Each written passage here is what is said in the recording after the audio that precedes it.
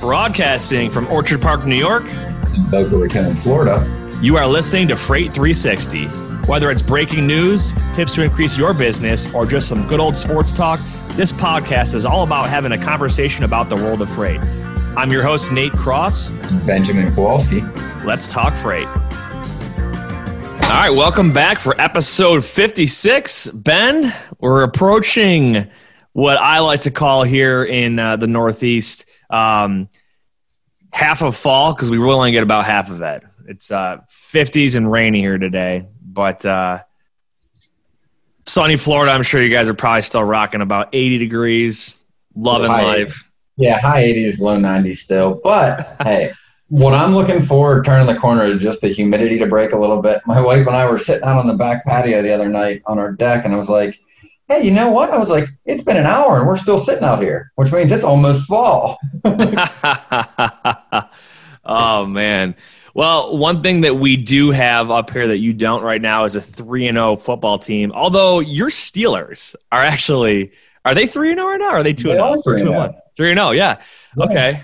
All right. So you and I can both share in that. Florida, though, I don't believe has a 3-0 team because, they don't. Yeah. Tom Brady's 2-1 though right now with Tampa Bay. But hey, I think Bills are power ranked like number 5 or 6 right now, just looking on fire. Josh Allen throwing 3 straight games over 300 yards, putting up just massive offensive yardage. But elsewhere around the realm of sports, I mean, baseball is now in the postseason. Oh, Tampa Bay won the Stanley Cup. What was it, yesterday? Caught in there? Just the other day. Yeah. So Stanley Cup's over, so hockey's done. Really crazy to see hockey go this late because usually about this time of year is when they're getting started. You know what I mean? It's just very strange. Yeah. And it was weird. Like, I just caught it on, the wrap-up on SportsCenter, and it was, like, almost eerie. They were all celebrating, but there was nobody there, and it was just kind of, I don't know, surreal kind of watching them celebrate the Stanley Cup just kind of by themselves. Yep. Very weird, but it is what it is. So the Buffalo Bills are taking on the Las Vegas Raiders this Sunday at 4:30 Eastern time, because that's a West Coast game. So I'm going to be doing a nice little Sunday afternoon fiesta at my place. I'm excited for it. What else we got in the world of sports? I mean, that's pretty good. Yeah, and that's pretty much it. I mean, I know the Steelers are playing the Titans this Sunday, 1:00 game. That's gold. They're both undefeated right now, too. So I think that's going to be good. Yeah. 3-0 versus 3-0. Yeah, they've been looking pretty good. I mean, other than that, that's pretty much about it. I mean, I don't even know that there is a golf tournament on this week. Yeah. I don't know. Sweet, man. Looking forward to it. End of September, rolling into October here. The big news for us, we have a new name. We got a facelift. We did. Rebranding. Freight 360. So anybody out there, if you've been taking a look, if you are looking for us or taking a look at Spotify and you notice that our brand or, that the icons have changed, same content, all the same episodes, we're still up there, but we've rebranded to Freight 360. So you'll see our new logos up on LinkedIn, new logos up on Facebook. If you've got a minute, stop in, like our pages, check it out, and share them with somebody else in your office. Absolutely. So we wanted to kind of there's a couple of reasons that we did this. So number one, obviously we're not just solely freight broker focused, and we've seen our discussions expand into the supplier 3PL carrier atmosphere. So we didn't want to just limit ourselves. Not to mention that there is intellectual property from my previous employer that we didn't want to get in a legal battle with. So we're gonna play nice and move on. So yeah, and aside from that, and the more we were doing this, I think we did some great episodes with Crowley. Looking forward to do our third one with them as well. And as well as that went, you and I talked about also wanting to bring some shippers in, some of the other people on the other side of the table, shed some light on the things that as it looks like from their point of view, same issues, same problems, different point of view. Felt this was a more encompassing title and will really be more inclusive as we kind of try to shed some more light on all the different areas of the industry. There you go. We got the full 360 approach, Freight 360. So Cool. So that's it. We're like you said, the branding's all getting updated, and I love the color schemes too. And that was a combined effort of you and I back and forth. Just do we like this shade, that shade, and I'm really happy with it. I've never gone through that before. It was interesting. It was interesting to go through that process, but learn something by it.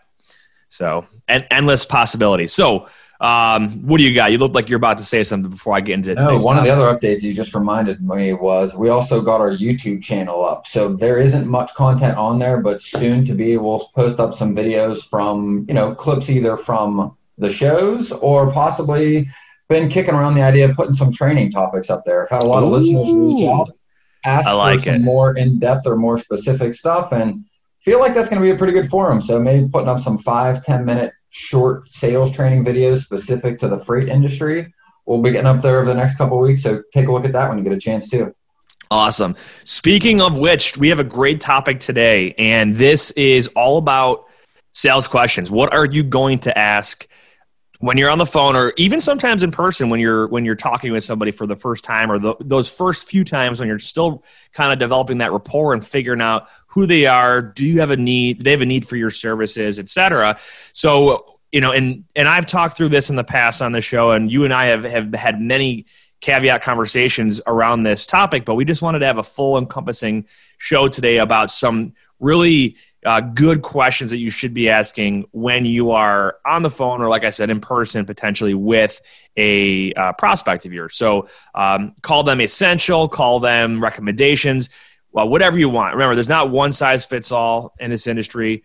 Take these for what they're worth and figure out your own game plan. But these are some good ones that we've seen throughout the years. Does that about sum it up, Ben, about what we're going to talk about? I think that's good. Yeah. And I think you're a great caveat. Like, this is a framework. It's a great list to take a look at. And the one thing before we even start to dig into this is please don't approach this as if it's a checklist, or where like you jump on the phone and as soon as you get a decision maker on the phone, you start rattling off these questions. Yeah, it's not a script.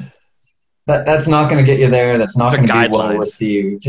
But it is a great framework for you to look at, and to look at, hey, maybe not in your first call, maybe not all of these calls these questions you're going to get answered every time you speak to somebody, but it's a great list that you can go off of. So, everybody's had those follow-up calls where they're like, I don't really know what to talk about.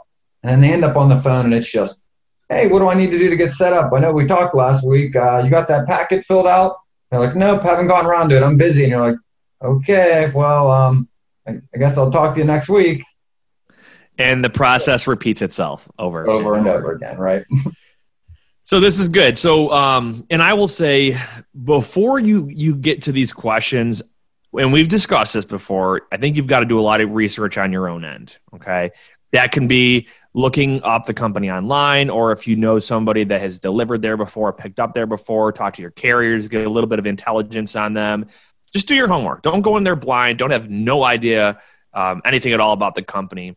Have yourself armed with curiosity, but also some information to get yourself started. So without further ado, I think we just kind of get into these questions. Yeah, start digging in. Number one, we have, tell me about your business. What is this? And this isn't necessarily a question, but there you can frame it as a question, like, a variety of different ways.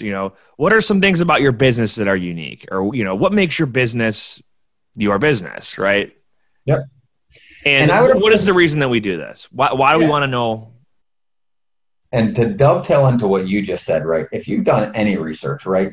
And it doesn't even necessarily mean that you have to dig into every company that you're going to be making a phone call for. We talked about this before. Let's just say you're prospecting a region and you know something specific to that region or to that industry, right? So let's say you've grouped together Apple shippers. You're calling Washington. That's a big time to be calling them. You're going to call and know something about them or to their industry and say, hey, I noticed everything's kind of picking up with Apple seasons. I know you guys do a lot of work with the distribution centers. Whatever that unique thing is that you found out, you want to lead with, and then follow up with a question that is going to engage them, right? That's really the point of this. Yeah. Yeah, absolutely. And I agree. And it kind of rolls right into the second one, which is to figure out that person's specific role and their duty. So that could be, are you the decision maker when it comes to tendering loads out? What is your main responsibility? And a lot of times these probing questions will then open up, and you'll see we got maybe 10 or so questions in here, but one of these questions might open up a conversation that answers 5 of them. So you might find out from the first question about, tell me about your business. You might find out, they might tell you their life story on their job, how they got into it, the trouble they're having, and all that stuff. So, but I think it's crucial. You want to know, like what you said, number one, find out about the business. And number two, what is that person specifically? What's their job? What are their main responsibilities? And it leads. Go ahead. I was just going to say, and it's all valuable stuff, right? If they start talking about their personal, or they start talking about their colleagues, or just their day, right? This is all valuable information, right? Love that old adage. We have 2 ears and 1 mouth. Use them proportionately, right?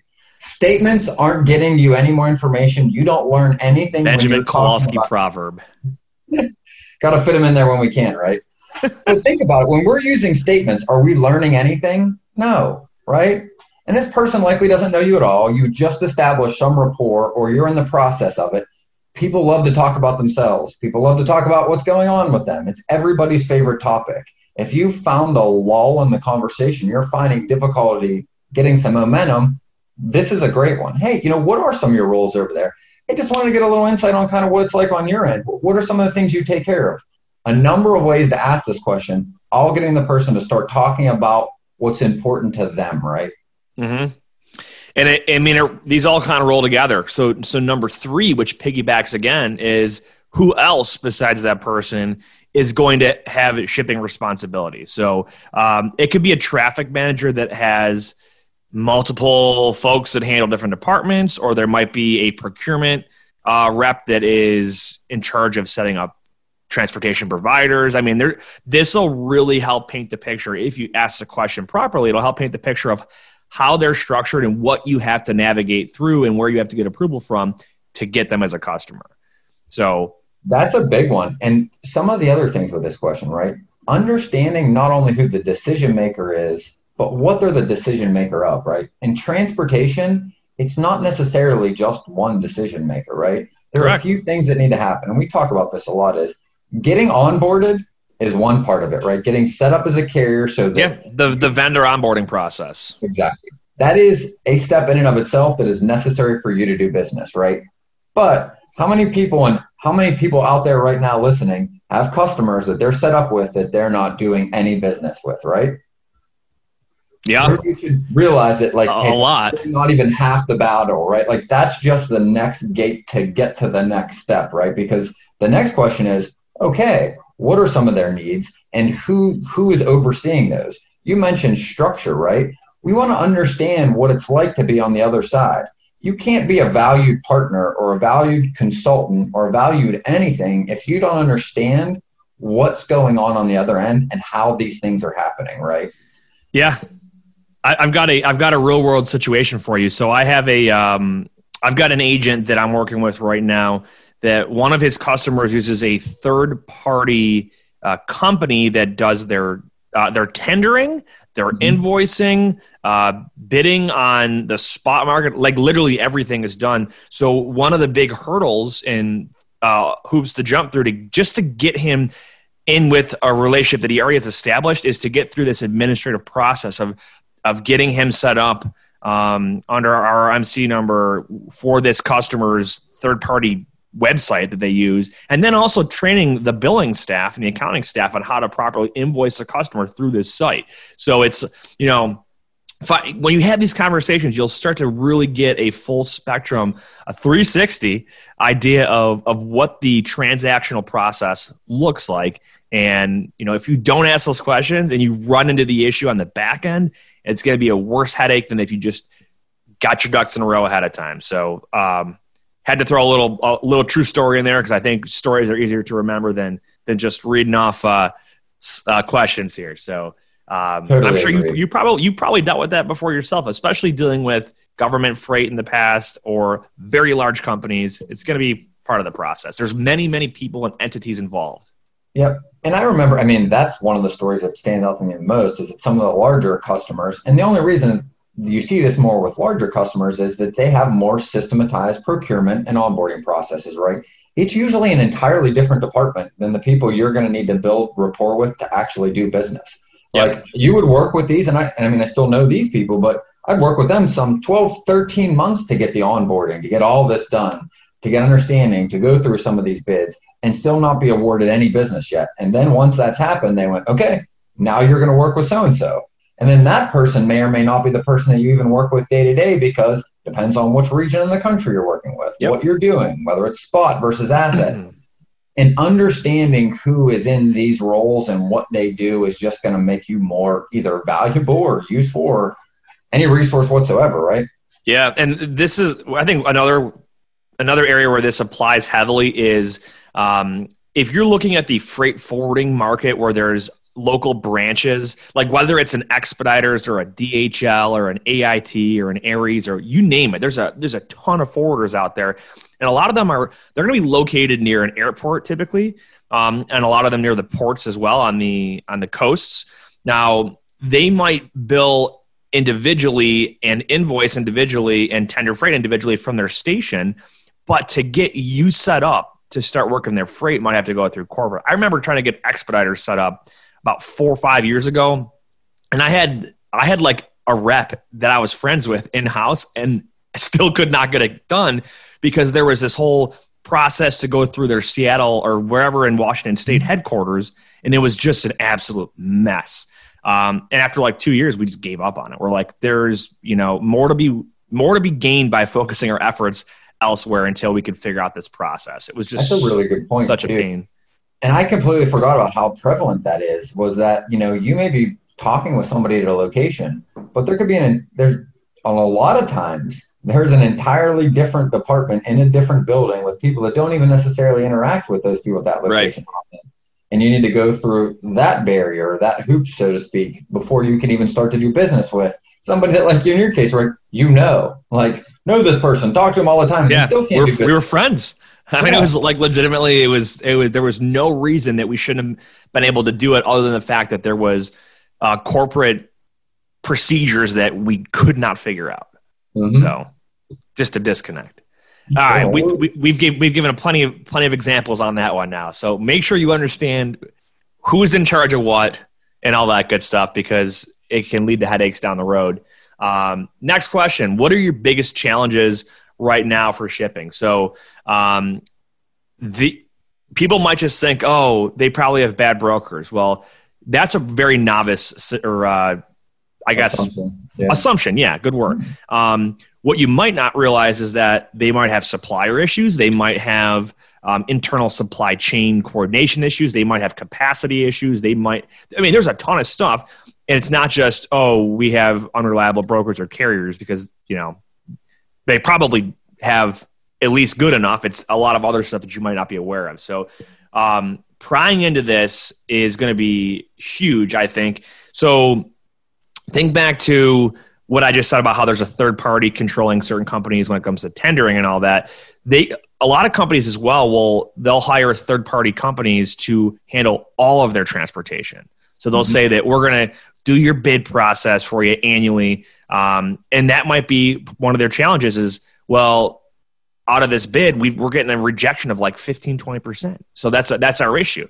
What kind of issues have you seen? Obviously, capacity is going to be one, service.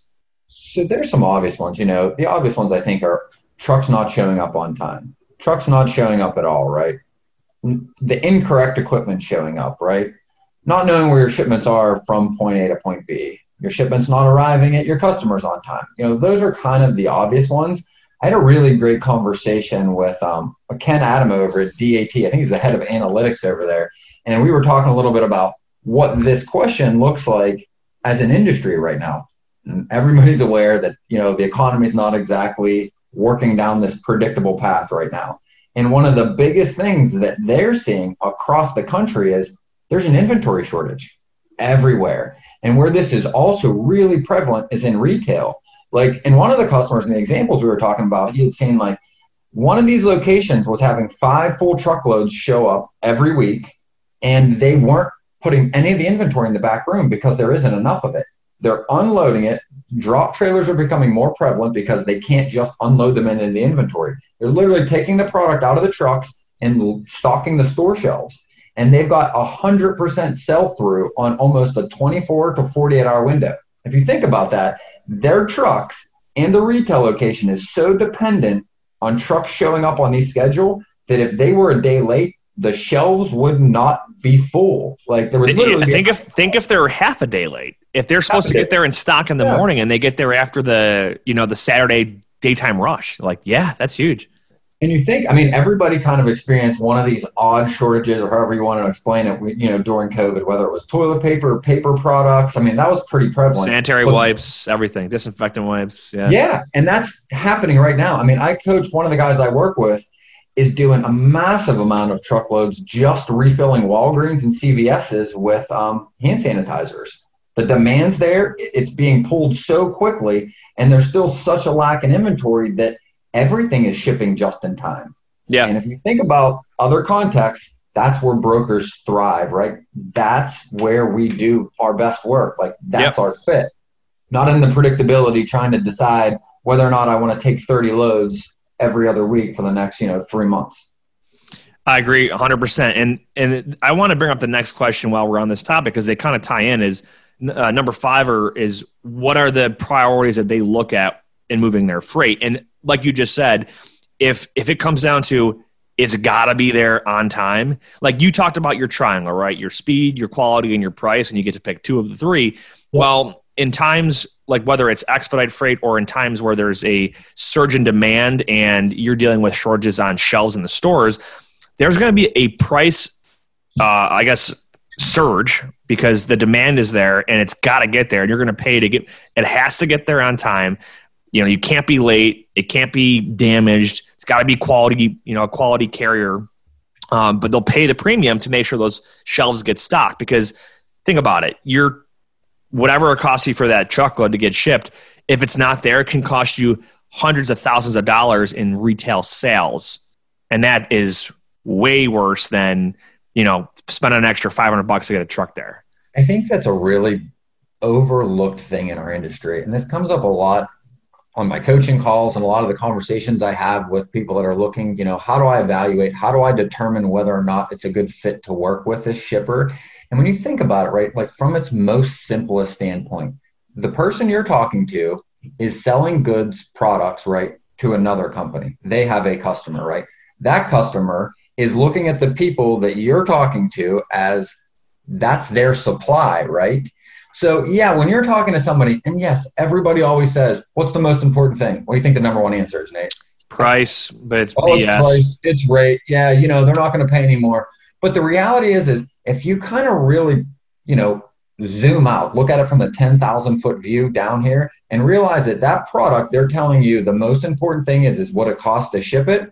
Ask them what happens if their customer maybe doesn't get that shipment today. What if it's a day late? What if it's 2 days late?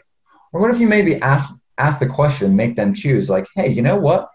What if I can get you this lower rate, but it's going to be a day later versus the higher rate a day earlier? Which would you choose? And let them make that decision. That's a really good scenario to present to them. You'd be surprised at how many will choose the more expensive option to get there sooner, because that's a service issue with their customer. That company likely has sales reps or business development people that are putting their word on when that is going to arrive at the people they've committed to. And you think they want to save face? That's the value you add. But of course, the person you're speaking to is being evaluated on how much money they spend. So the first thing they're going to tell you, because they don't ever want to have to deal with this later, is rate. But the reality is it's almost never price. Unless you're doing routing guides and you're talking assets and we're in a different conversation. Agreed. I'm with you, man. That's I still like that scenario, the pick one or the other. That's good. My favorite one before we move past that was like, I would go with you either get a rate or you get a date, but you never get both. If you're going to pick the date, I'm going to tell you when I get it there. If you're going to tell me when it needs picked up and when it needs to get there, I'll get you the most qualified truck that'll meet those requirements I'll keep it within a reasonable rate, but I need the ability and the flexibility to find the right fit for that job, and I'll tell you what it costs after. If we've got enough trust, that's what you're picking. If you want the rate, then hey, I'll get you the cheapest truck to pick up whenever they can, and they'll get there whenever they can. And you shouldn't expect any more. It's a good point. All right, moving on here. So I'm going to loop these two together, number 6 and 7. It's what are the qualities you look for in your transportation providers, and also what do you like most about your current broker or transportation provider? And then really number 8 as well, what would you change about it? So let's look at these 3 in a row. You can kind of piece this together as one discussion, but what are you looking for? What do you like right now? And what would you change? And I think this is important because if you, at least in my opinion, like when it's come to working with freight agents and, you know, instead of a freight broker to a shipper, it's a freight agent talking about their current company versus working with me. And we'll talk about what made them decide to reach out to me, if they reached out to me, or, you know, what made them decide to consider looking at a new company. And they'll go through a list of their pain points. And I think this is huge because you have to understand where they're coming from. What is that motivation and driving force behind them deciding to consider a new option or a new opportunity?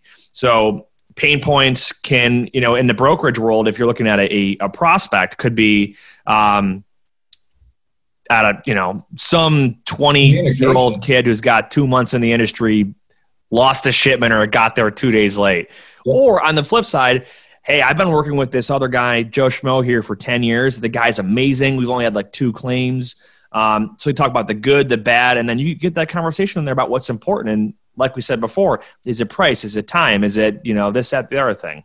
What are your thoughts? I think the number one thing here, and I love the way this is framed too in these 3 questions, and that's kind of the way I would go through this in a conversation is, you know, what are you guys kind of looking for? And tell me, and then I'm going to pivot right into tell me what's going well. What do you like about the people you're working with? And hey, if you could wave a magic wand and change one thing, what would that be? You can conversationally definitely kind of group these together, and I love that. I think the big overlooked aspect that nobody really talks about is I think communication is probably the most important in this industry. And I think that's probably the one area that people neglect the most out of fear. What was it that you brought up earlier where we were talking about like bad news? What was that? Bad news gets worse with time. Exactly, right? and shippers know that because when you think about it, what it's like from their side, and tons of brokers have made a mistake or a truck wasn't honest or, you know, didn't tell them exactly how far they were from pickup, and they've got to go back to the shipper and say, hey, you know, that guy that was supposed to be there by 3, well, if your cutoff's at 3, we're probably going to have to load tomorrow morning. And nobody wants to make that phone call, right?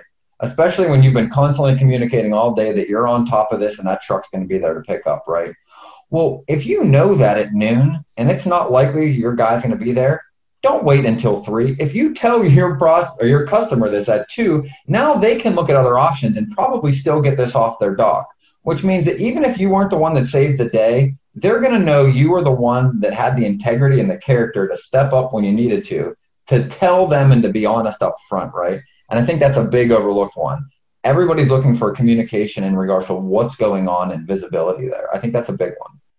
What do you say number 2 is? I think the second biggest pain point, or maybe what you feel is the first thing that anybody looks for in their transportation partners. I'm going to say, well, if you look at the asset side, I'm going to say tender rejection, but I don't think that's a top one. So if you're going to say communication, I'm just going to say overall service regardless. So I think communication encompasses a lot of it, but this can come down to, where were you for the last 3 days? I couldn't get an update on where this truck was. And, you know, I think it all comes down to just having integrity and being available. So I would say integrity and communication are probably your top 2, and, you know, not hiding bad news because you're trying to fix it before you alert them that there is a problem.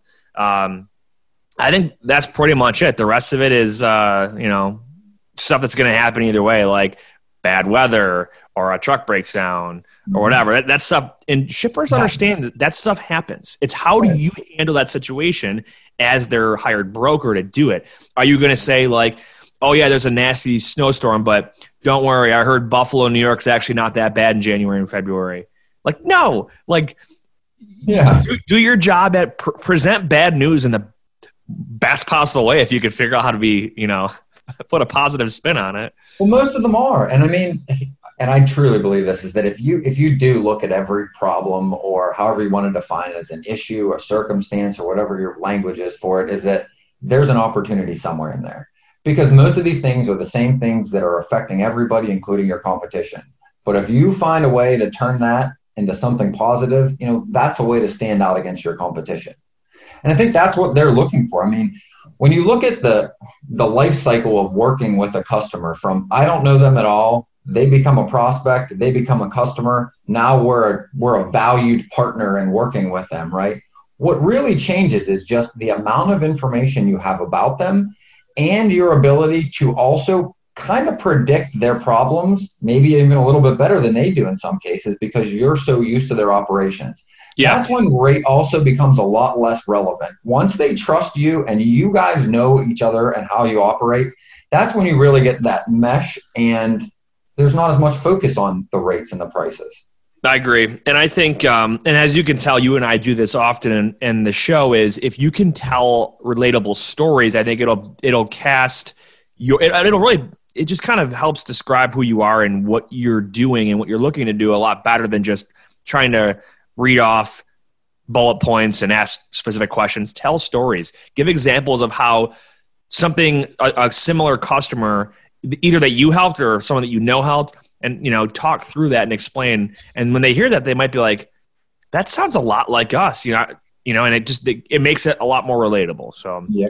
And I know you hit on that last week on the episode. Speaking of, it reminds me of a story of how I ended up with my first large customer. They were a flatbed carrier out of Memphis area, pretty big carrier. I think 200-300 units, somewhere in there.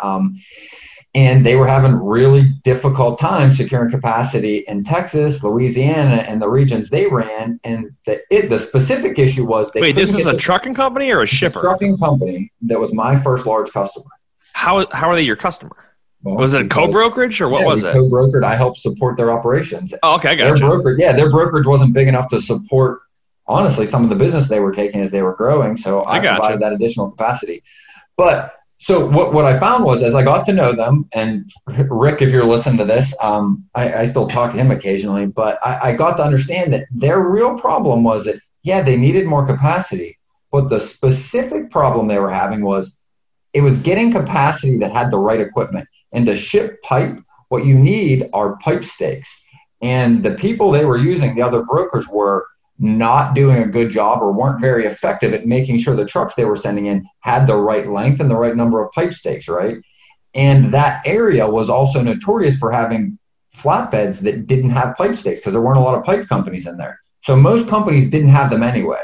So when demand spiked in a day, they're like, well, how do we get capacity and make sure they can load the pipe, right? Are those things on the side of the flatbed that almost like they're like a boundary so it doesn't slide off the left or right side? That's exactly all it is. They look like it looks like a piece of rebar that holds pipes that goes in that goes in the holes on the side of the flatbeds, right? Yeah. So here I'm sitting there looking at this, and it wasn't like a light bulb moment, but over a couple of days, I think maybe a week or two, I'm looking at like, how do I fix this? Like, how do I get more capacity? How do I find more of these people with pipe stakes? So I did some research, like, what is a pipe stake? What are they made out of? How would you order them, right? And I had found that like they're pretty straightforward. It's basically a piece of rebar that just sits in that hole in the side of the flatbed, right? So I called around by the shipper, and I found a couple metal workers, and I said, hey, I called some like fabrication shops, and I said, hey, out of curiosity, what would it cost to make, I think you needed 8 of them for a flatbed. I gave them the dimensions. I said, this is what they need to look like. I said, if you guys welded some rebar and kept them on stock, how much would it cost you to make them, and how much would it be worth your time to sell these? He's like, well, why would I sell these? It's a super weird question. I said, well, I have a shipper literally down the street, and I need to send in about 5 trucks a day, which means I need on average 3 trucks don't have it, 2 do. I need about 40 of these every day, or whatever that number was, right? And the guy's like, it probably runs me, $2 each. If I sold them for $5, that'd be great. Ideally I'd like to get 6. Went back to the shipper, went back to the customer and said, hey, I can get you last minute capacity. I got to tack on an extra $125 margin for these because I'm going to literally supply the pipe stakes to these trucks once I find them. And then they're going to pick them up at the fabricator, bounce over to the shipper, and then they'll be loaded and they'll have everything you need. So it was just another way of looking at something super obvious, but that got me 5 loads a day per week for like the next 6 months. I mean, that took me from, a few loads to a real book of business with that one small, unique way to look at that same problem. I like it. Problem solving, logistician at his finest. I think there's definitely a value in being able to share stories and experiences, because it really does help paint that picture. So good stuff. All right.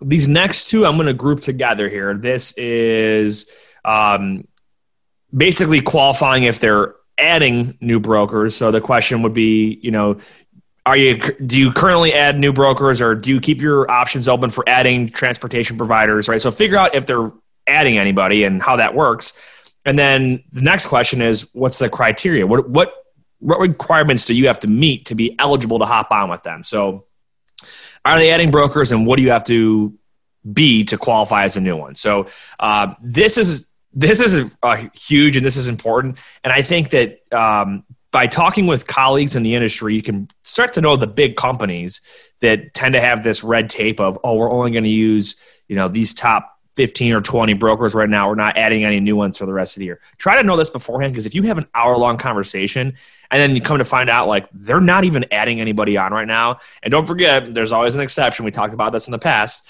It's an objection. But if your time is well spent elsewhere, you just got to think about where you're going to spend your time. So these are big ones. Have you ran into this before, Ben? Absolutely. I mean, I think everybody has. And I think the big important part is, one, and the way I look at this, everyone goes, well, how do I know if I'm far enough along to believe what they tell me, right? Because it's one of the more common blow-offs. We're not adding any carriers. We're good right now. I appreciate your time, right? If you're getting that in the first few moments of a call, it's a blow-off. I wouldn't lend too much credence to that, or just not. There's some other reason. It could be that they're busy. It's just a bad time of day to get a hold of them. They just want to get you off the phone. Right. But if you've established, and this is kind of the way I see this, is like this pivotal moment.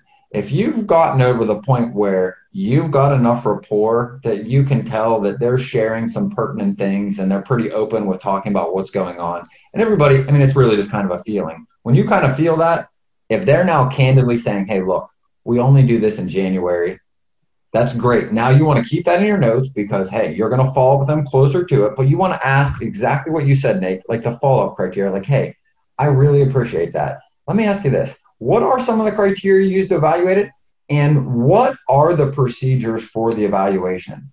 Because if this happens in January, you can be assured they don't start it in January. So don't put a follow-up call for January 15th when they say their bids go out, because I promise you that whole list of everyone that's participating has already been decided, and you're not going to be having a seat at that party. Yeah, there's I think most companies tend to have some kind of a shipper packet that's going to lay out criteria. They want to see, usually at a minimum, insurance requirements. They're going to want to see, can you list me as an additional insured? Do you have assets? A lot of times they might require that. Years in business, or I guess how long your authority's been active. There's a lot of different criteria that might go into. I think this question is usually a lot easier to figure out than some of the other ones. I think it's as simple as, hey, do you guys have a shipper packet or a broker packet or a carrier packet? It's going to usually list the requirements, because I don't know. I think these are more administrative tasks, but some of the stuff in there you got to make sure you're paying attention to. Here's also the big caveat, right? If the need that they have is great enough, the relevance of this goes down or completely disappears, right? Like, I have turned customers that needed a load picked up so bad that I called that day and they're like, I'm just really glad you called. Somebody just dropped the ball. I need this load out. Can you move this, right? We would use load waivers, right? Hey, I can't get onboarded right now. Send this load waiver over, waive this. I'll get this load moved, and then we'll get it set up. If the urgency is that high, this becomes less and less important. Which just leads you back to, hey, when we talked about some of these earlier questions, find that real need, find that, and that's really what you want to leverage. Yeah, I think the questions about adding new folks and the criteria, that's more pertinent in it's a bigger focus if you're looking at like a quarterly or annual bid process when you're like, hey, I know I want to hop in on this next bid cycle because I've got some really good quality carriers that I got relationships with that I think would fit these lanes. That's when you want to find out what does it take to get set up to do this bid. A lot of these bids are done online now. Bids is a whole entirely different conversation that I don't want to get into right now, but I think you're right. What's another that? Episode, another topic, another episode, but absolutely. Yeah. But yeah, like you said, like getting the waiver, it's less and less relevant as their stress and their pain goes up for just getting the shipment moved. So good stuff, but it's good stuff to be aware of. All right. Next is, how do you measure success with your current brokers or carriers for that matter? We want to know how they're being rated. Is there a carrier scorecard or broker scorecard or, claims percentage or on-time delivery? What are they looking at? And again, a lot of this stuff, you're going to sound like a robot if you ask it specifically in this order. Just bring this kind of stuff up in conversation. You want to know, like we talked about, the pain points. Well, how are they, what are they doing and how are they measuring this stuff? So, for example, do they look at total claims per month or per year? And do they look at the average rate and how much has gone up or down? So this is good stuff. And on-time percentages. I mean, there's a plethora of information and kind of everyone evaluates a little different, but you should want to know that, right? You want to know how you're going to stack up, what your strong suits are, and also know if there are glaring holes in their existing carrier base, right? And their partners who they work with. Absolutely. I mean, it's like anything. If you think back to college days, if you were doing a project or writing a paper, you want to know what the grading criteria is so you can make sure you're hitting all the right points to make sure that you're meeting the intent of the assignment. So it's kind of the same way, just in the big person world here. So I always like to ask too, as a caveat to this, is, hey, I mean, do you have like a baseline or a mark where you drop carriers, and ask them how often that actually happens? Ooh, that's a good one. I do like that. So it's almost like the opposite of getting your gold star for having that, like for being a good student that day. It's like, you got detention, man. Right. There's attrition. Got sent home. Whether it's a claim or whatever it is. I mean, somebody might say, hey, if you have 2 claims, we drop you. If your on-time percentage falls below 97 or 95, we're not going to use you, or you go into a timeout period. Yeah. And here's another example too, is if the customer is having issues getting invoiced on time or properly. Because you got to think, a big operation, and I've seen this when it's project-based. So you might have, here's an example. Customer moves, it's 10 truckloads worth of material or product, but it's all under one project, and they want to be invoiced all at once all 10 are complete. Now, the broker's probably thinking, well, I'm going to invoice each one as it comes through because the carrier's got to get paid. And it's like, well, no. Part of working with that customer is you've got to play by their rules, and you've got to go with the terms that they have in place. So if they want you to invoice all 10 at the same time, you better make sure you're doing it that way, because if you don't, somebody else will.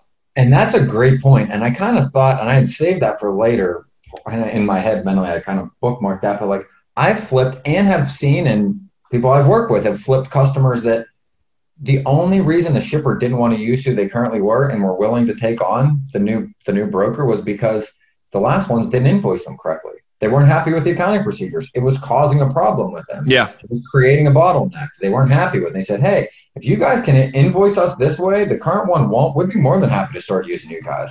Yeah. I know people that have picked up, multi-million-dollar accounts just because they had better invoicing processes. Don't assume you know what their problem is. Ask the question and then act.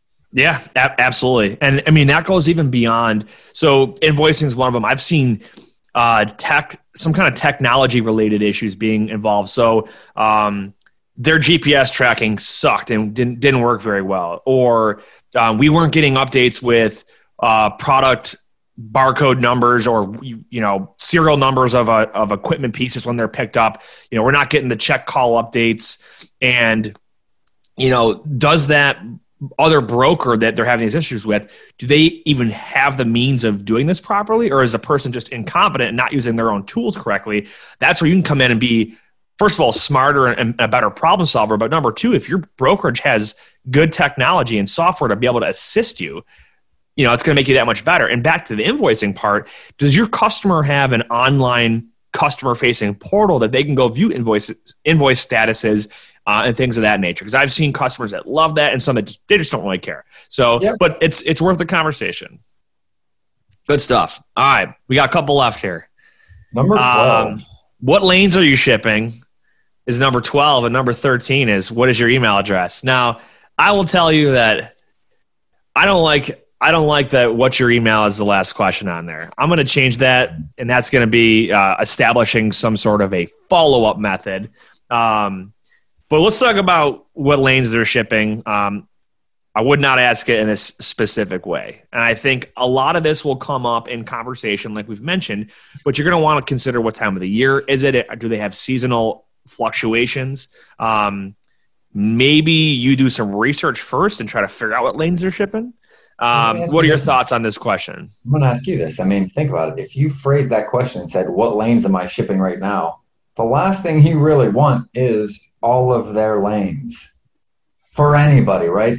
Yeah. I was watching, I think it was the CEO of Convoy on something last week was talking about, he's like, even companies of our size, we don't want to work with everybody in every region. We don't have trucks in every place. Like in trucking and the way the whole market is set up is that nobody wants to work with everybody. Nobody has the ability to. Nobody has that type of capacity. That's why it's so segmented. And we talk about this, right? So knowing what lanes somebody's shipping isn't really going to help you as a broker. Knowing what lanes they need help with is a much different question, and will give you a much better answer in regards to you determining whether or not you guys are a fit to work together, right? Yeah, I think you got the nail on the head right there. So point blank, don't ask it the way that it was listed there originally. But so what lanes are you having issues with? And here's what I always think is funny, and I want your opinion on this. What are your thoughts on the stereotypical broker saying, "Hey, I've got trucks in the area. What lanes do you have open right now?" What are your thoughts on that? So it's not a bad way. It's not bad depending on how you say it. It's bad in the way it's so blatantly used against everything because it's so obvious that like there's no way you have trucks everywhere that have a problem. Or then they make the argument that, well, I do have trucks there, I just haven't found them yet. Look, I get it, and I get the play on words back and forth on how that's ethical or unethical, right? But the reality is if you did a good enough job of saying, hey, what kind of lanes are going well for you guys? I always start with that. I never start with asking them what a problem is. So I'm going to go, hey, what lanes have been going well for you guys and what lanes maybe not so much? I don't want it to seem super obvious that I'm looking for an issue, right? Because that comes across very salesy. So I start with where they've been shipping and then where they're having issues. Now, if we're talking about them having issues in a region like, hey, California's by the ports right now, Long Beach is really tight, and they're like, hey, that's where I'm having issues, then I might follow up and go, hey, I do have some carriers out there, and I do have some empty trucks in that area. Are you looking to get some stuff out today, or is that just an area that it has been an issue for you consistently over the past couple of days or weeks, whatever, right? I'm narrowing down with my questions to find a specific thing that then I can apply that against, right? Because now I'm really using that as a trial close. Because if they do have an issue and they go, well, to be honest, I got 2 loads that didn't get picked up this morning. Do you really have a truck there? Absolutely. Is there any reason why we can't get working on that load right now? Nope. Send me the details. I'll get working on that. I'm going to go right for the close right there. There you go. And I like it. But not every single situation is going to happen that way, which is why the last question on here is going to be about setting a follow-up. So there's a sales stat out there, like the majority of closes happen like between conversation 7 and 12. Something like, I think it's 9 to 12, and the average salesperson follows up between 2 and 3 times. Yep, which means that the average salesperson is not meeting that criteria. So that's why I think the money is in the follow-up. And hey, you're probably not gonna get through all these questions or all these topics in one conversation. No. This is about building rapport. So I think I would highly recommend set an expectation at a minimum for what's okay and acceptable for you to follow up. Or best case scenario, set like, hey, I'm going to call you in 1 month or whatever, and actually set the date and make sure that the guy or girl's going to be in the office that day. But, find out what is acceptable. Hey, based on what we said, it sounds like maybe we should chat again in a couple weeks or next quarter or whatever the case is. What are your thoughts? I think the follow-up is crucial, though. It is absolutely probably the most important thing on this list. Not probably is the most important. Without it, you're not going to do business. You're not going to close anybody. You're never going to get to where you want to go. What I'm looking for in all of my other questions is I am ending every call with this. I want to know going into a call, what is my next step that I want to get to? And I want to close for that next step. I don't want to close necessarily from first phone call to asking for loads, but I want to know my next step. So a lot of times, if I can feel that they're getting rushed or something's happening on their end and I know they're going to have to go soon, I don't wait for them to tell me. I'm going to get there first and say, hey, you know what? I've got to get running. I got to take care of some other stuff. Hey, based on what we've said today and what we've talked about, it seems like it probably makes sense for us to talk a little bit more. I'm probably going to say something like pushing back and go, hey, you know what? I'm not still certain if we're a good fit to work together, but I think it's worth another phone call. Would you be open to jumping on a call maybe next Thursday, say 10 a.m. or whatever that is, so I can maybe check back on how this lane's going or whether or not you guys have resolved this, right? If I found a need in there, I'm going to use that as a reason to kind of follow up and then take it from there. I'll bail before they bail on me to give them a reason to want to talk to me again. Kind of want to put them in your shoes, right? Yeah. Get inside the psyche. Yeah. I like it. All right, let's get a recap here. These are the questions, the recommendations, right? This is not a checklist that you want to go through and hit all, but these are the recommended topics that we think that you should be asking about or bringing up in conversation. You want to know, number one, find out about the business. Number two, find out about that person's responsibilities. 3, who else is making decisions besides them? 4, biggest challenges right now in shipping. 5, main priorities in shipping freight. 6, what qualities they look for in a broker. 7, what do they like about their current providers? 8, what do they not like about current providers or what they want to change? 9, are they adding new brokers? 10, criteria that you have to meet to be added as a new broker. 11, broker scorecard or carrier scorecard. How are they getting rated? 12, what lanes are they having trouble with right now? And 13, follow up. I didn't skip a number, did I? No. I got the iPad next to me and sensory overload can kick in sometimes, but that's it. What I would think, and I challenge anybody listening, I submit to you, what is a question that we did not list today that you think is crucial to that sales cycle? Let us know.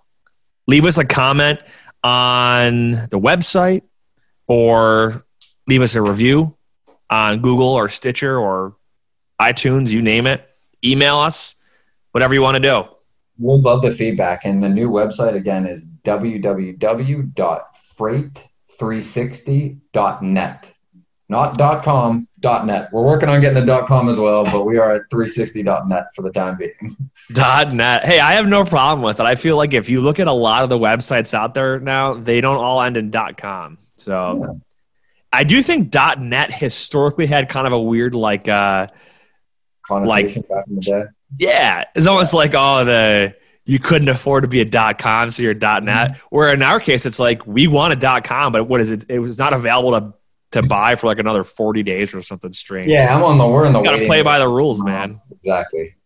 So, but yeah, we got the Freight 360 first episode, first topic under the new brand. We got a few Q&A questions I want to hit on before we wrap up here.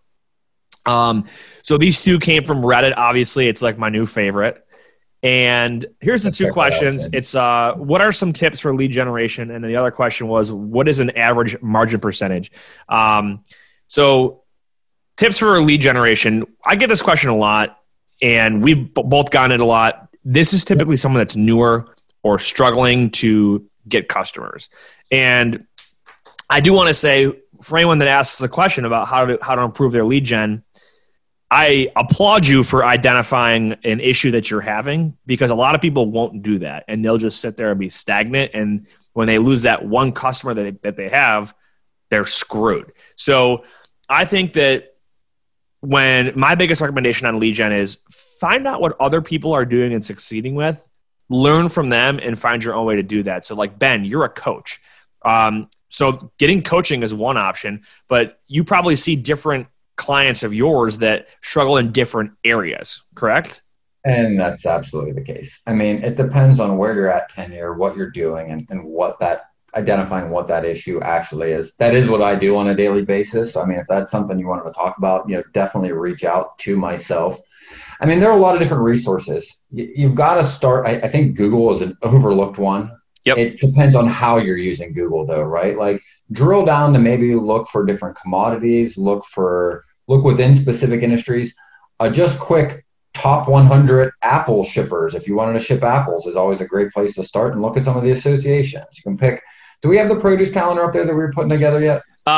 We didn't post it. We have it done though, so Yes. we'll get it. We'll probably have to have it like hosted somewhere online and just put a link up in the show notes for it. But it's done. It's good. Well, yeah, we try to keep it simple with a one pager. Yep. So I think other tips too is check out our other episodes that talk about lead generation tips. Yeah, we went through a whole bunch of creative ways to do it. Google Alerts, Chamber of Commerce, Reference USA, your local library. Oh yeah, I think that's my favorite. Is that the idea of a local library actually came up because it's real, man. Good stuff. Yeah. So that's lead gen. I think the harder part for most people is not identifying their leads; it's how to actually prospect. So, and that is a learned process. You're going to learn by trial and error what works, what doesn't work. But that's the whole thing. Got to have leads to prospect them. And that's the whole thing. Like, everybody goes, well, it's hard. And my favorite saying about that is, look, anything that you do now that's easy at one point in time in your life was hard, right? Realize that hard feeling is temporary. If you can continue at it, it will eventually become easier, right? Yeah. Oh yeah. Like my son, who is almost 6 months old, and he still struggles to sleep through the night. So I sleep like a baby. Ironically, not the adult, he's the baby. But good stuff. All right, next question. What is the average margin? Depends. This is a vague question. We've talked about this before. I'm going to, quick answer up front. I'm going to say 15% is going to be a good baseline. But what kind of freight are you working with? Are you asset based? Are you brokering it out? Are you co-brokering it out? I mean, the list goes on. Is it a hot load? Yeah. I mean, I'll tell you, across the board with a lot of people that I've been talking to is, right now, assets and brokerages are in the low single digits. That doesn't mean if you're there, that's okay.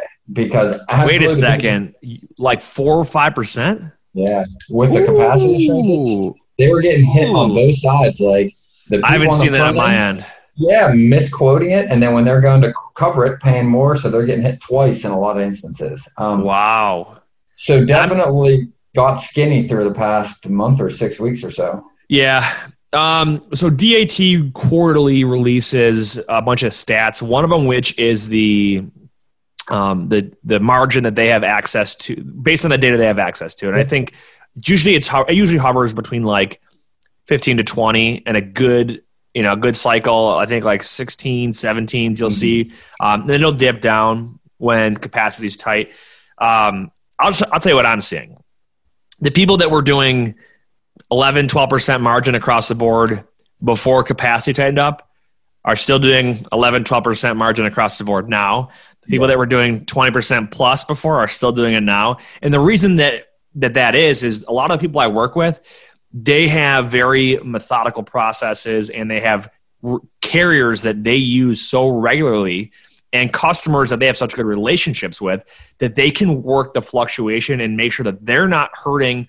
So their customers still getting good service. They're still earning a fair commission, and their carrier is still getting a fair rate. Yep. And whether that fluctuates up and down, that's what makes you a good broker if you can accomplish that.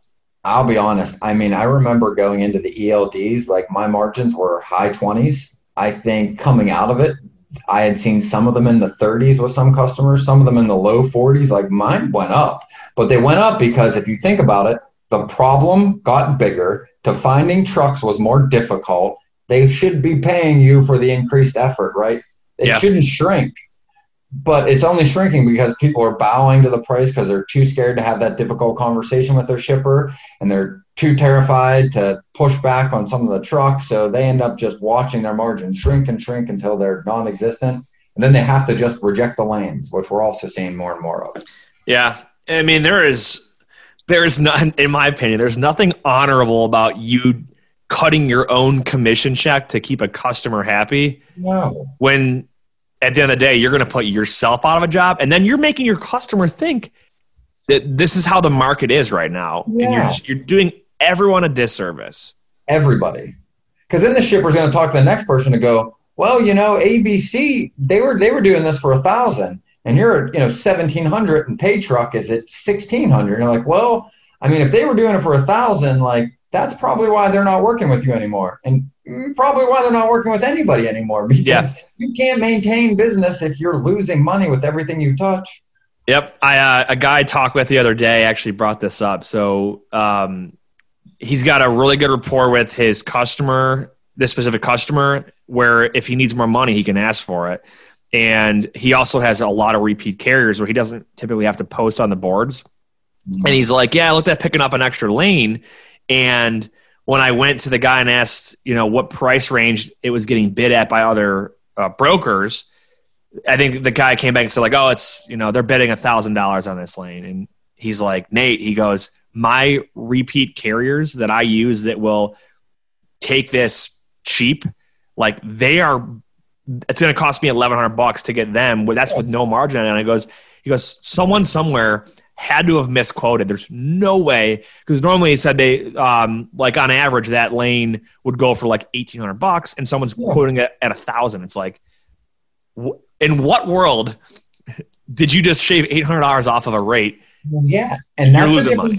Yeah, and it could be that, I mean, hey, maybe who this guy was using was just a guy that needed that backhaul, needed it that load, needed it that day, and needed to get home that week, and it was just the perfect fit for the perfect. I mean, those things happen. They're not the rule. I mean, they're obviously the exception. Yeah. But yeah, it definitely has an effect, and it doesn't help anybody when anybody's just taking it in the chin and acting like, oh, well, I'll just go get some margin later. That's not really how it works. Right.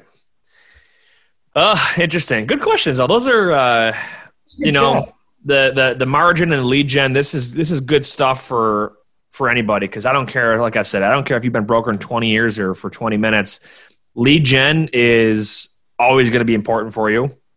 And margin is important on every single load. So good stuff. Any final thoughts? I'm looking forward to the future. I think, once I get my, I've had a little technical difficulties today with the camera. Otherwise, I was hoping to get some of these on YouTube for the listeners and start to get some educational content put up there. But my final thoughts are, as far as topics, we've got a ton of upcoming good topics and a lot of good folks that are looking to come on the show and talk with us. But that being said, let us know what you want to hear. A lot of you have been doing a great job sending messages on LinkedIn and emailing, letting us know what you want us to talk about. Appreciate it. Keep that up. And further beyond that, my Buffalo Bills are going to be 4-0 after this weekend. Just throwing it out there. We will see. Time will tell. What do you think, Ben? What are your final thoughts today? Yes, I didn't necessarily had any. My mind kind of went blank as I was asking you that question. That was why I pitched it over to you.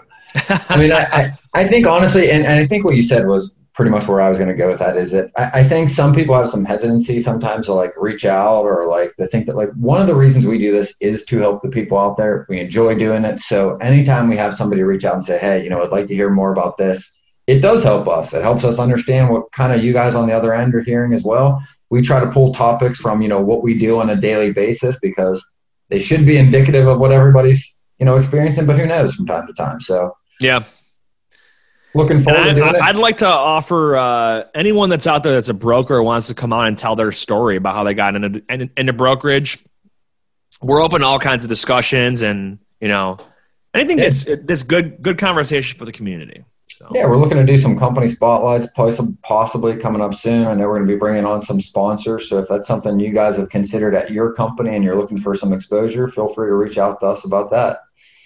Absolutely. Well, good stuff. Good talk. Good episode. Until next time, go Bills. That wraps up this episode of Freight 360. Thanks for joining us. Make sure to check out all the other episodes for even more great content. Check out the show notes for links to any articles or content that we referenced on today's episode. Visit us on the web at www.freight360.net. And if you'd like to learn more about a new home for your agency, contact me. And if you'd like to learn more about me coming out to run a free complimentary sales training for your team, check me out on LinkedIn or at, again, www.freight360.net.